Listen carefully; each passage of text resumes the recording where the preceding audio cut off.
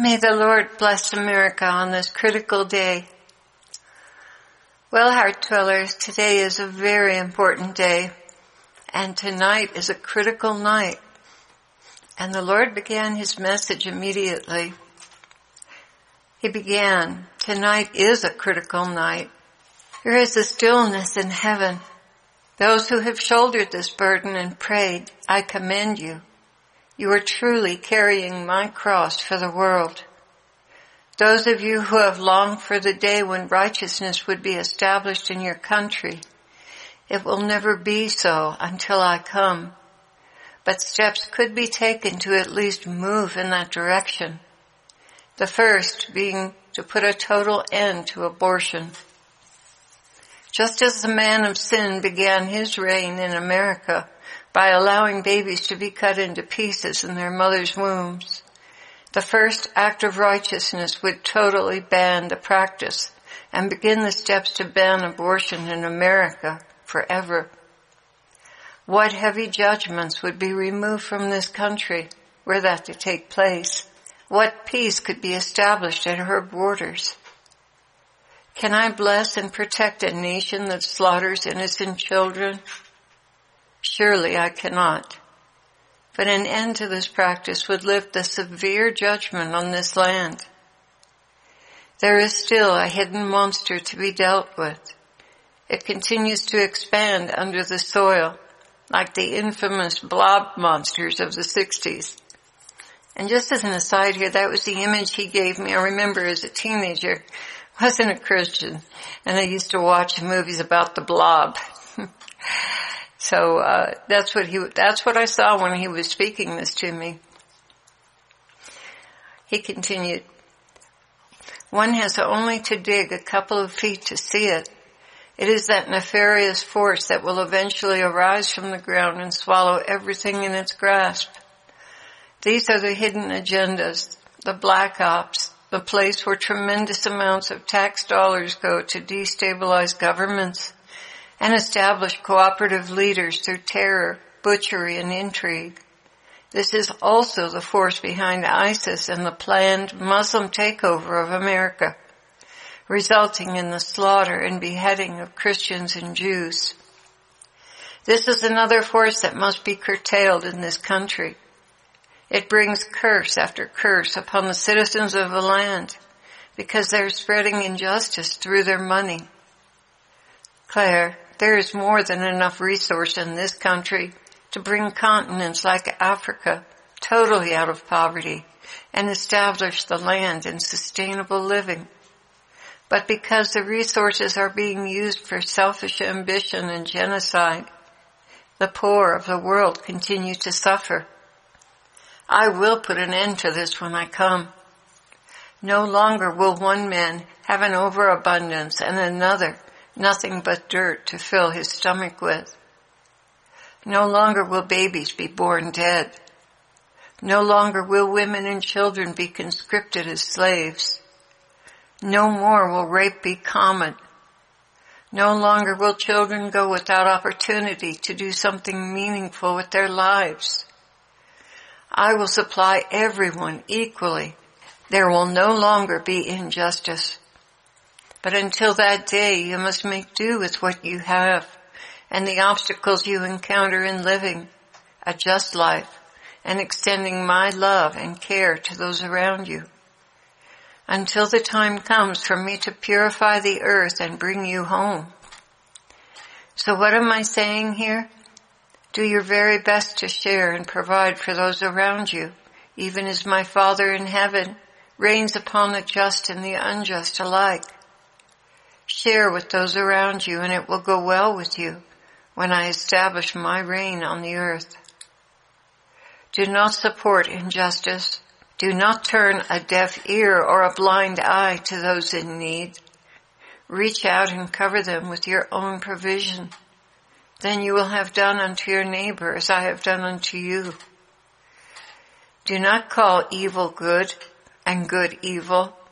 Do not be ignorant of the scheming of the devils to deprive widows of their support and the elderly of what they have invested for their latter years. Yes, it is true, the help of man is vain, But I do uphold those who are honest, and crooked behavior I abhor. But above all, labor to bring the lost into my kingdom. Because when they come to know me and my ways, they will no longer cheat, steal, and be unjust. The heart must be converted, not just the laws. Once the heart belongs to me, then the laws will follow. The highest calling you can have on this earth is to bring to me souls and teach them how to follow me. Yes, following is so very important. I will lead those who will be led. I will prove my power through the lowly, the meek, and the humble. These are those who follow the instructions I put in their hearts.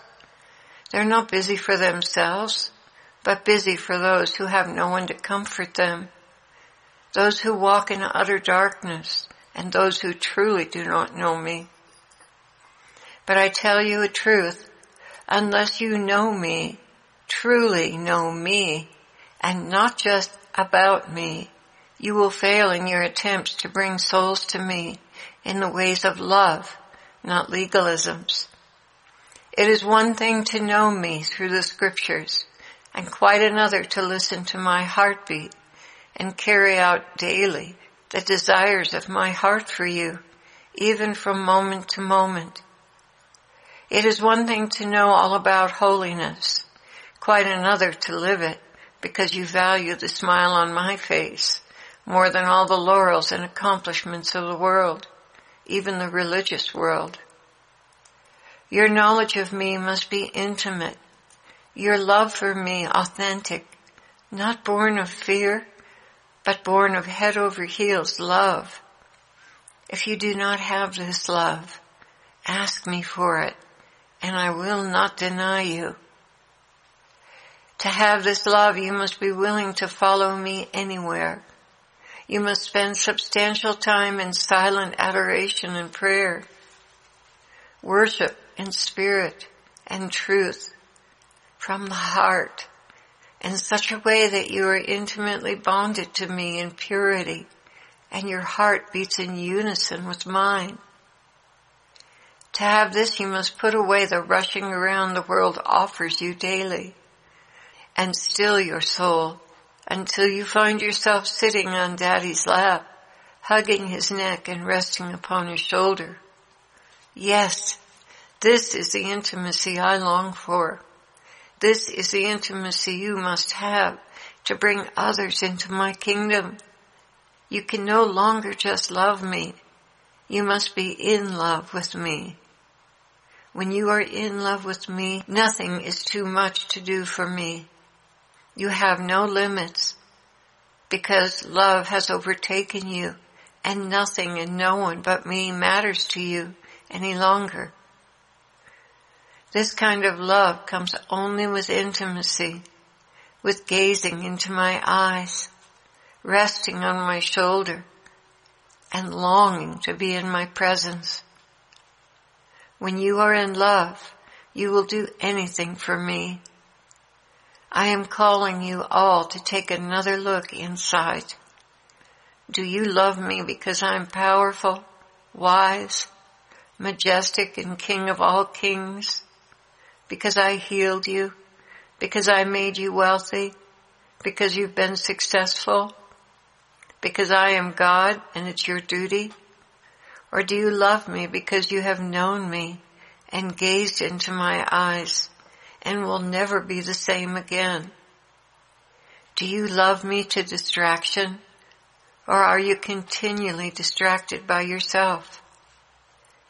To be my disciple, to spread my truth, you must have more than head knowledge.